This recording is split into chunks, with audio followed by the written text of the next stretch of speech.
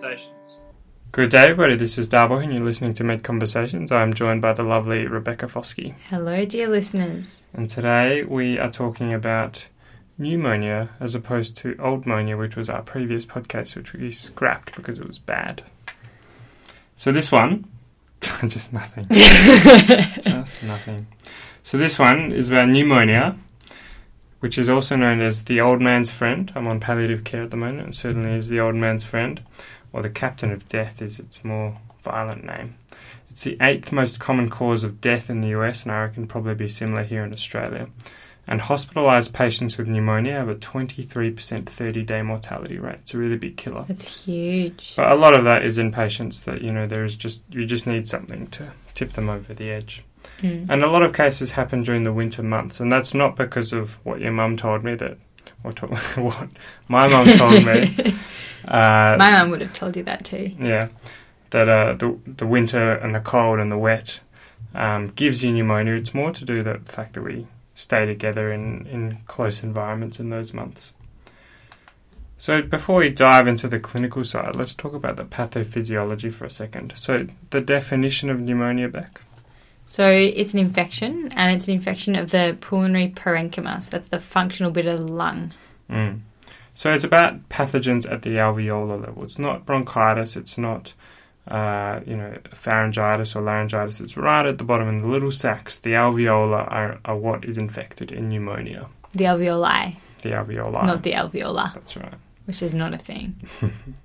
So usually the pathogens get there through the mouth, as you'd expect. But sometimes they can actually get there through the blood as well. So this is in a patient who has overwhelming sepsis, and it starts to seed into different parts of the body. So it's no easy task being a little bacteria desperately trying to achieve its lifelong dream of causing a pneumonia. It's a real gauntlet it has to run before it can get down into those sweet sacs. So first of all, you've got your gag reflex, you've got your cough, all of that expels it out. You've got all your normal flora of the oropharynx, which are hogging all the space, meaning you can't attach to the wall. You've got these hairs and turbinates in the nares, as in the noses, the knives. They get in the way. You've got cilia, you've got these little annoying things that kind of constantly beat you up out of the lungs. And then finally you've got this branching structure of the bronchial teeth. It's not like a straight down path. There's also lefts and rights you've got to take. It's complex. And then finally, if you do get into the alveoli, then you've got these nasty buggers called macrophages, the alveolar macrophages, which are pretty intent on eating you. But if you manage to overcome all of that and you're successful bacteria, and you're particularly virulent, you'll cause a pneumonia.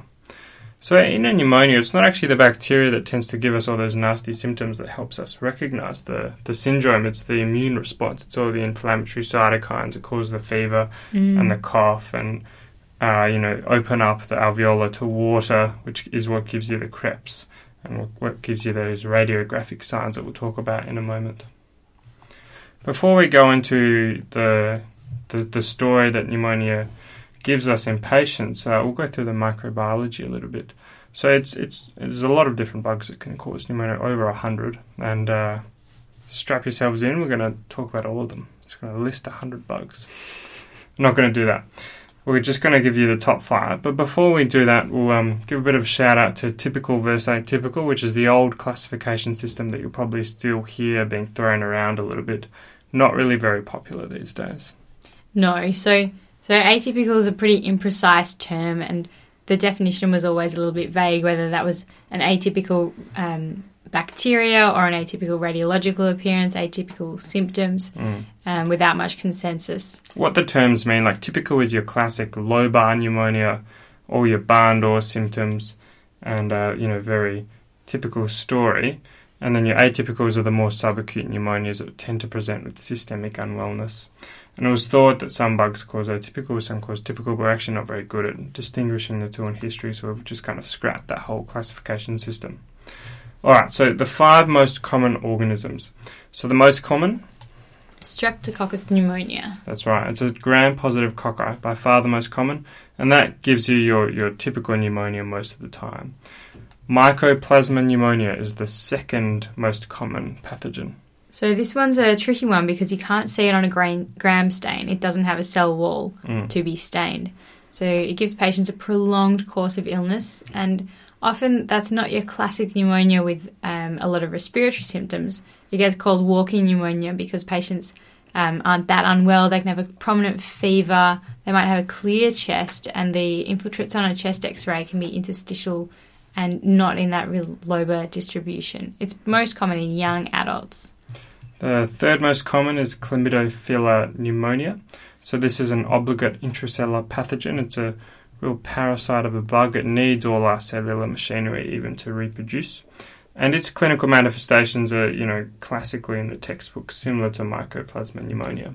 But remember, all that textbook stuff has pretty much gone out the window. Something like chlamydophila can cause like a very typical type pneumonia as well. So fourth on the list, Haemophilus influenza, famous for causing meningitis, but it can also cause pneumonia. Particularly in people with COPD. Yeah, that's right. So it's a gram-negative coccobacillus. And there's two main types, I was going to say. So the typable Hib or Haemophilus influenza, that's the one that causes meningitis and doesn't happen that much anymore because we've got a good vaccine. And then you've got your non-typable, which is not the type B, it's not the Hib, and that's the one that tends to cause the pneumonia. So fifth on the list, we won't go through all of them in detail, but the respiratory viruses, for example, influenza, it can also actually cause a pneumonia, can cause true consolidation, not just this viral upper respiratory tract infection that we see more commonly. And I hear there's a great podcast on influenza on the Med Conversations website, which we may or may not be affiliated with. So there are some other bugs, I think, that are not in the top 5, but are relevant and worth mentioning. So Staphylococcus aureus, so that's worth mentioning because it can be really severe. And in MCQ land, classically, this causes pneumonia after a virus. So it's like a super infection. So you've got a viral prodrome and then you've got this really severe pneumonia that can be cavitating. So that's Staph aureus. And you've got Klebsiella. What type of bug is that, Beck? So Klebsiella is a gram-negative pneumonia. So in MCQ land, and actually in all the patients that I've seen with this as well, it tends to happen in diabetics and alcoholics, not in well people. But if you've got those predisposing illnesses, you can get Klebsiella, gram-negative pneumonia, very severe. The last one I wanted to mention was Legionella. So this is an intracellular gram-negative, and it's a pretty recent discovery in 1973 or something. It was discovered after a big pneumonia outbreak at a Legionnaires meeting, which is where it gets its name from. What actually is a Legionnaire? It's like a apart type from of the soldier. cool hat. Yeah, I think it was just a group of people that liked to wear the cool hat and had been ostracised by the rest of society because they didn't wear baseball caps. So they had to be in this like really tight environment with bad air conditioning, and they got this Legionella pneumonia. Right. Okay. It is relevant for us to know about, though, because it's a real big public health concern because it's actually in the water, and there's lots of hospitals that have grown Legionella in the water, and that's really hard to eradicate and causes all kinds of strife in their immunocompromised patients. So the classic thing with those, again, in questions or in real patients is the patients who spend a lot of time in air-conditioned buildings or with cooling towers. So it's not just about drinking the water, it's more water exposure through the air, through those kind of mechanisms. All right, so moving on to clinical manifestations, so real patients in front of us. So this is the history. So 3 questions that I ask as screening for pneumonia. Do you have a cough? Are you bringing up sputum with that cough? That's one question. Are you short of breath? And do you have chest pain, particularly pleuritic chest pain, so chest pain worse on breathing in? And the other one that they'll have is chills and fevers as well. Okay, so pleuritic chest pain for medical students, that's not just pain that's worse on breathing in, it's a specific kind of pain that comes from irritation of the pleura. So it's a somatic kind of pain, and that means that it's very well localized. So you say, where's the pain? And they're not going to sort of use the palm of their hand and gesture all over their chest. They'll say, it's here. And they'll usually be able to identify which part of the lung is affected. So someone with a left lower lobe pneumonia tends to actually have left-sided chest pain. So the other symptom I wanted to quickly mention, but 20% of patients with pneumonia have GI gastrointestinal symptoms like nausea, vomiting, diarrhea. So if you're working up someone with query, abdominal complaints, don't be fooled. Could be pneumonia. Could very well be pneumonia. All right. And the other thing in your history, don't just make the diagnosis of pneumonia and just accept it, because it's not a normal thing to have a pneumonia. We don't walk around like every second day I wake up, I've got a pneumonia again. It's a particular situations, and you need to think about why this patient in front of you in this particular situation has a pneumonia, and there's 3 reasons why that can happen. So they could be exposed to a particularly virulent organism, which is obviously a public health concern, so we need to know if Legionella is around or something like that. They could have a defect in their host defences, so they could be immunocompromised, and this could be their first presentation. I've certainly seen that. People that have ended up having HIV or something else like that. So that's something you need to think about. And the third cause could have been a particularly overwhelming inoculum. They might have aspirated a lot of bugs to get through those severe immune defences we talked about before. So that happens in something like a seizure or a stroke or something like just that. Vomiting and... Yeah. Which might indicate other medical conditions you need to know about. So once more, 3 reasons why people develop pneumonia. Exposure to a particularly virulent organism, a defect in the patient's own host defences, or an overwhelming inoculum. So just some examples of particularly virulent organisms. Chlamydophila pneumonia produces a ciliostatic factor. It stops those cilia from beating. Mycoplasma pneumonia can actually shear off the cilia, get rid of them completely. Influenza virus actually reduces your tracheal mucus velocity from slow to extremely slow, and which prevents your host defences from working properly as well. So then host factors. So, that's not, when we say immunosuppressed or that kind of thing, it's not necessarily something like HIV. It can be more structural things, your innate immune system. Is there a cancer underlying all of this? So they have COPD. And then finally, overwhelming inoculum, as we said, seizures or stroke or something like that. Something like Alzheimer's, that's how Alzheimer's patients typically die, is of pneumonia in this kind of situation. All right, so that's the history done. Moving on to the exam now. So pneumonia is one of those times where you really have to make sure you write down those observations and carefully look at them quickly, very early on, because it's really going to dictate what you do from there on. So what kind of things am I looking for on the OBS chart, Beck? So the first one my eyes gravitate towards is the respiratory rate and the oxygen saturations. The oxygen is going to be one of the key things that determines whether this patient has to stay in hospital or not. Respiratory rate can be one of the first things that goes off in a patient who then becomes very, very unwell. Fever, obviously. Most patients with pneumonia have a fever, over 80%. But it's worth keeping in mind that older patients tend to be hypothermic some of the time rather than just being hyperthermic. So a low temperature is also a concern. So if you're seeing a patient who's been in the emergency department or wherever else for a while, make sure you go back and look at what they were on presentation or during their stay. Because it can be really something that we hang our hat on later down the track when we're trying to make the diagnosis of pneumonia, whether there was a documented fever at some stage or not. Tachycardia and hypotension, and they tend to go hand in hand. Hypotension is a very concerning sign for sepsis. Absolutely, yeah. So OBS chart really important. So I won't dwell on other parts of the exam too much, but basically when we listen to the chest, we're looking for crackles, we're looking for that fluid in the alveoli. There's a bunch of other kind of Tally O'Connor physician's exam type stuff which you could do if you want to look particularly smart, doing things like vocal resonance and vocal fremitus, where you place their hands on the chest and get them to say 99. That doesn't really get done in clinical practice that much. If you percuss them, they'll be dull, but not stony dull, like you get with the pleural effusion. Good on you if you can really pick out those two very subtle signs. And then, the classic bronchial breath sounds of listening to a water-filled lung, which is supposed to be very similar to listening on your trachea.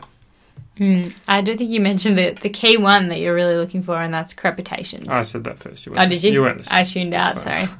Yeah, but you're right to re-emphasise that. That's the main one. When people are going through your admission or whatever else, and they want to know whether this person has pneumonia or evidence of pneumonia, that's what they're looking for. Do their lungs sound wet in a particular section? And it's coarse crepitations usually. So I've got something disheartening to tell you all, dear listener. despite all that hard work on the history and exam, this is not one of those situations where the key is in the history and the exam. It's more of a rule-out test, really. It's quite sensitive to pick up whether there's a pneumonia or not, but it's not specific. There's lots of people that will have that kind of stuff and end up not having pneumonia. And that was proven in a JAMA paper in 1997 titled, "Does this patient have community-acquired pneumonia?" And the answer was like, I don't know, maybe. So moving on to investigations, which are really important here. So I'm a big fan of the CRP, the C-reactive protein, in this kind of situation because it can really differentiate between something like pneumonia and something like heart failure. Is there an infection going on? So typically it will be raised, in my anecdotal experience, like at least above 50, but I've seen plenty in kind of the 200, 300 range. And the white cell count, particularly the neutrophil count, is really important as well. You also want to do a UEC, make sure their urea is not elevated. You'll do all the other baseline bloods as well, yeah. Arterial blood gas might sometimes be done to work out how sick they are. And the test that isn't done often enough, sadly, is blood cultures. So if someone is getting admitted to hospital with pneumonia, they need blood cultures.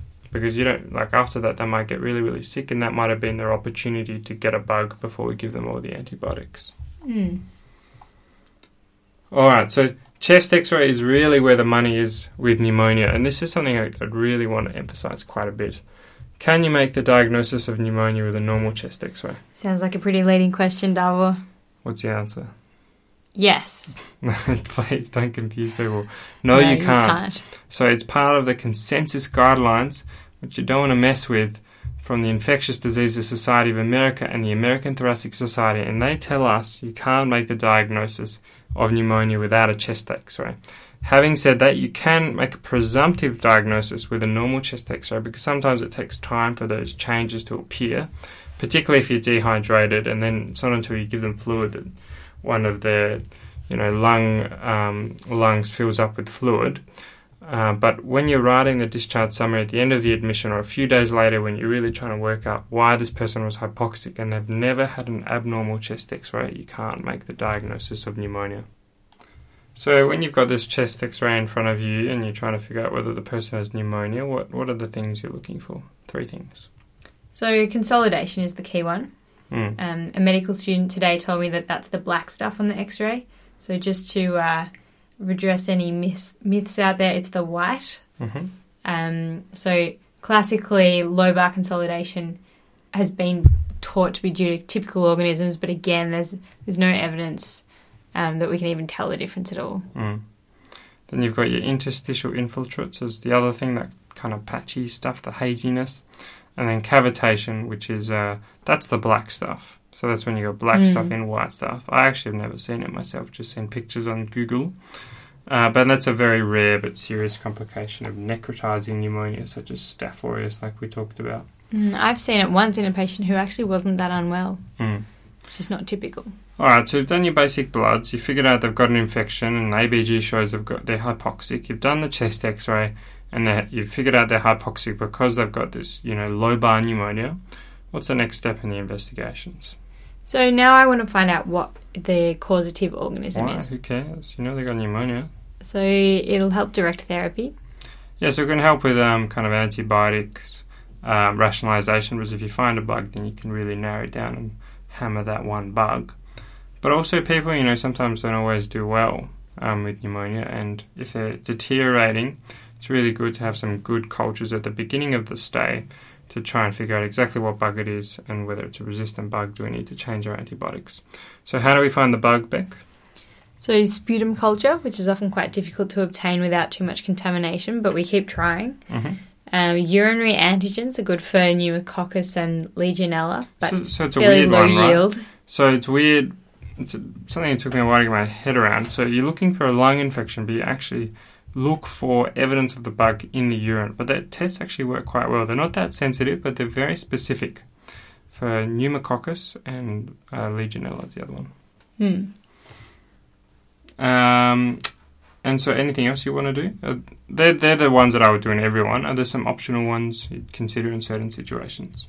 Yeah, firstly, I don't know if I would actually do urinary antigens in everybody. It takes a while to come back and rarely very useful.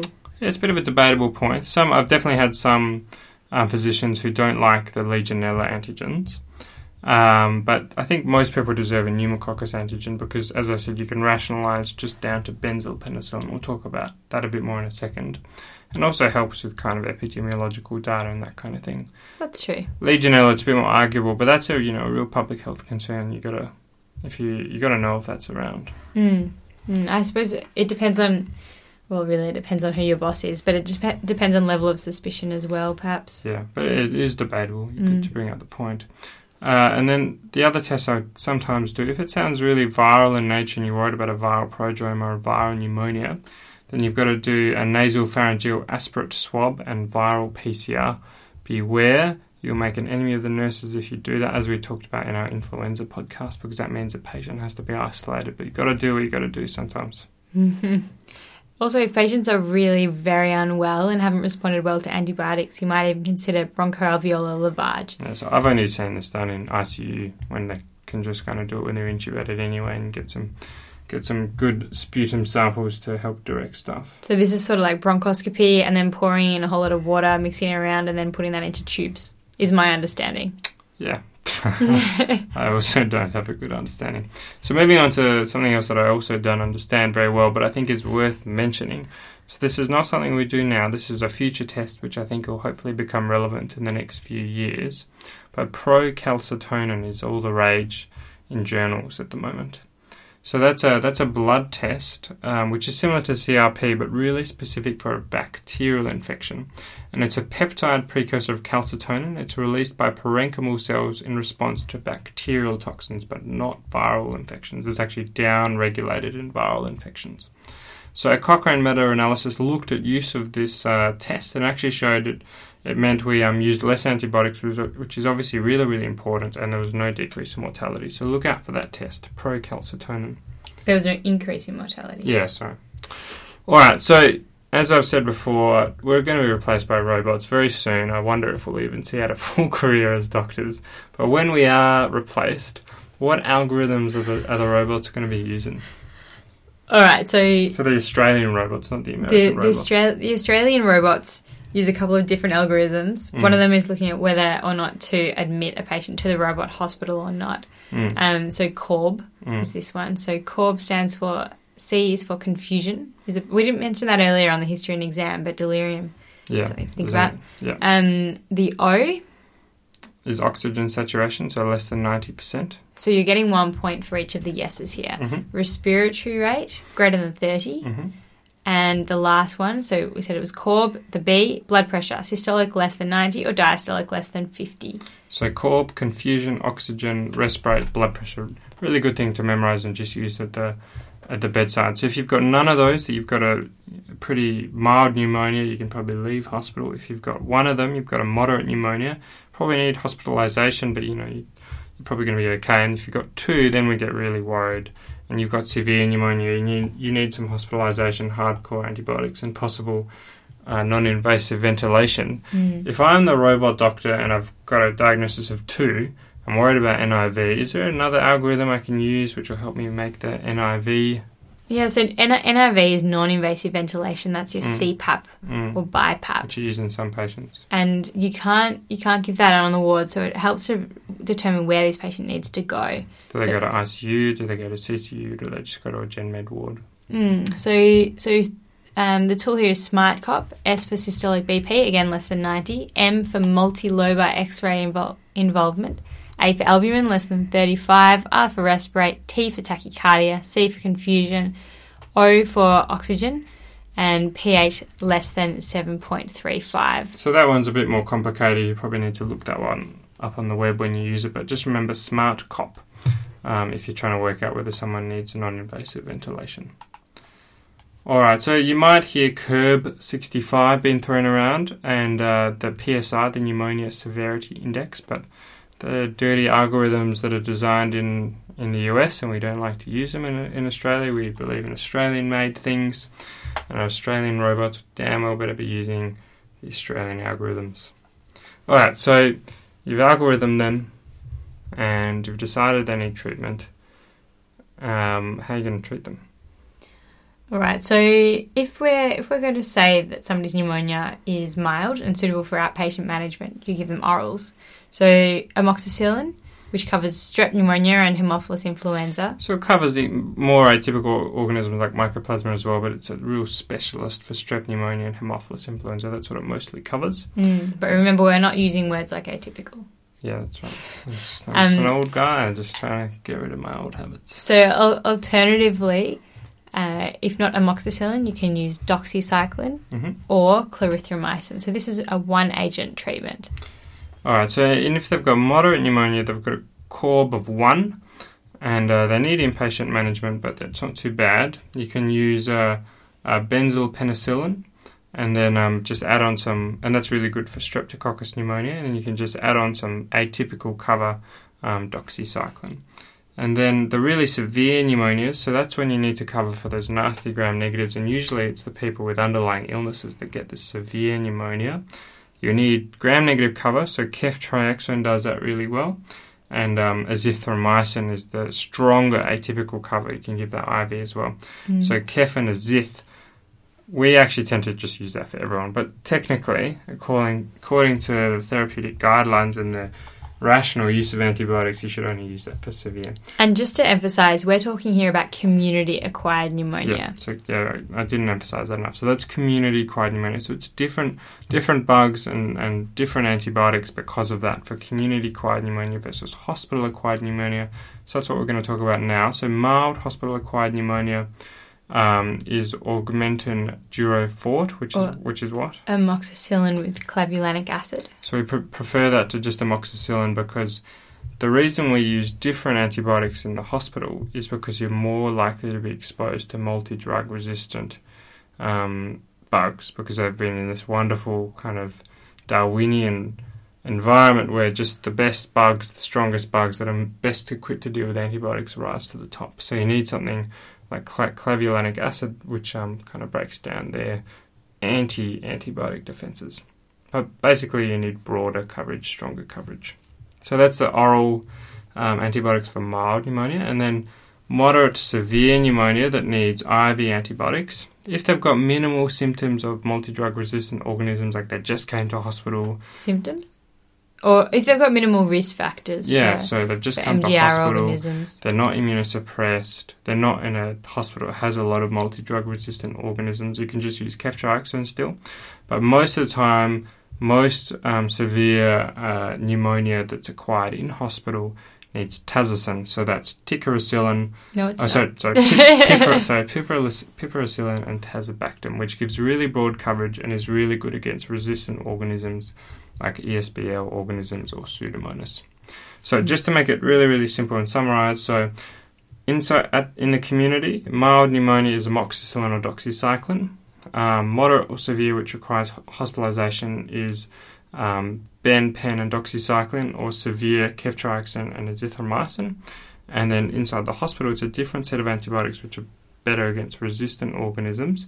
So the mild stuff needs Augmentin Durofort, and then the moderate to severe cases either need ceftriaxone if there's not much risk of multi-drug resistant organisms, and if there is, then you go to tazocin.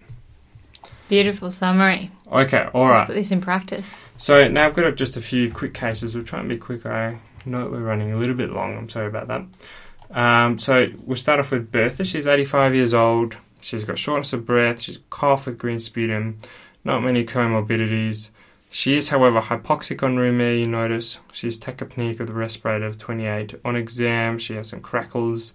Her blood shows she's got a raised CRP. And a chest x-ray shows left base consolidation. Pneumonia. Yeah, genius. Nice one. What's the next decision? Are you going to hospitalise her? What's her CORB score? Well, she's hypoxic, she's tachypneic, so that's already 2 points, so she can come to hospital. So given she's coming to hospital, are you going to order any other tests that we don't have yet? Yes, all admitted patients need blood cultures, and I also want to find out the bug in the sputum. And you probably do those urinary antigens. And I did those urinary antigens, yeah. And then how are you going to treat it? So we said the CORB score was 2, which is equivalent to severe pneumonia. So she's going to get ceftriaxone and azithromycin because this is community acquired. All right, so down the other end of the age spectrum, James. It's a 24-year-old guy who presents with a fever and a bit of cough. It's non-productive. His obs are all fine. He has a clear chest. At this point, you're thinking, it's probably just a man flu. Got to send this guy home. Do a chest X-ray for what it's worth, and then you notice he's got quite a few changes.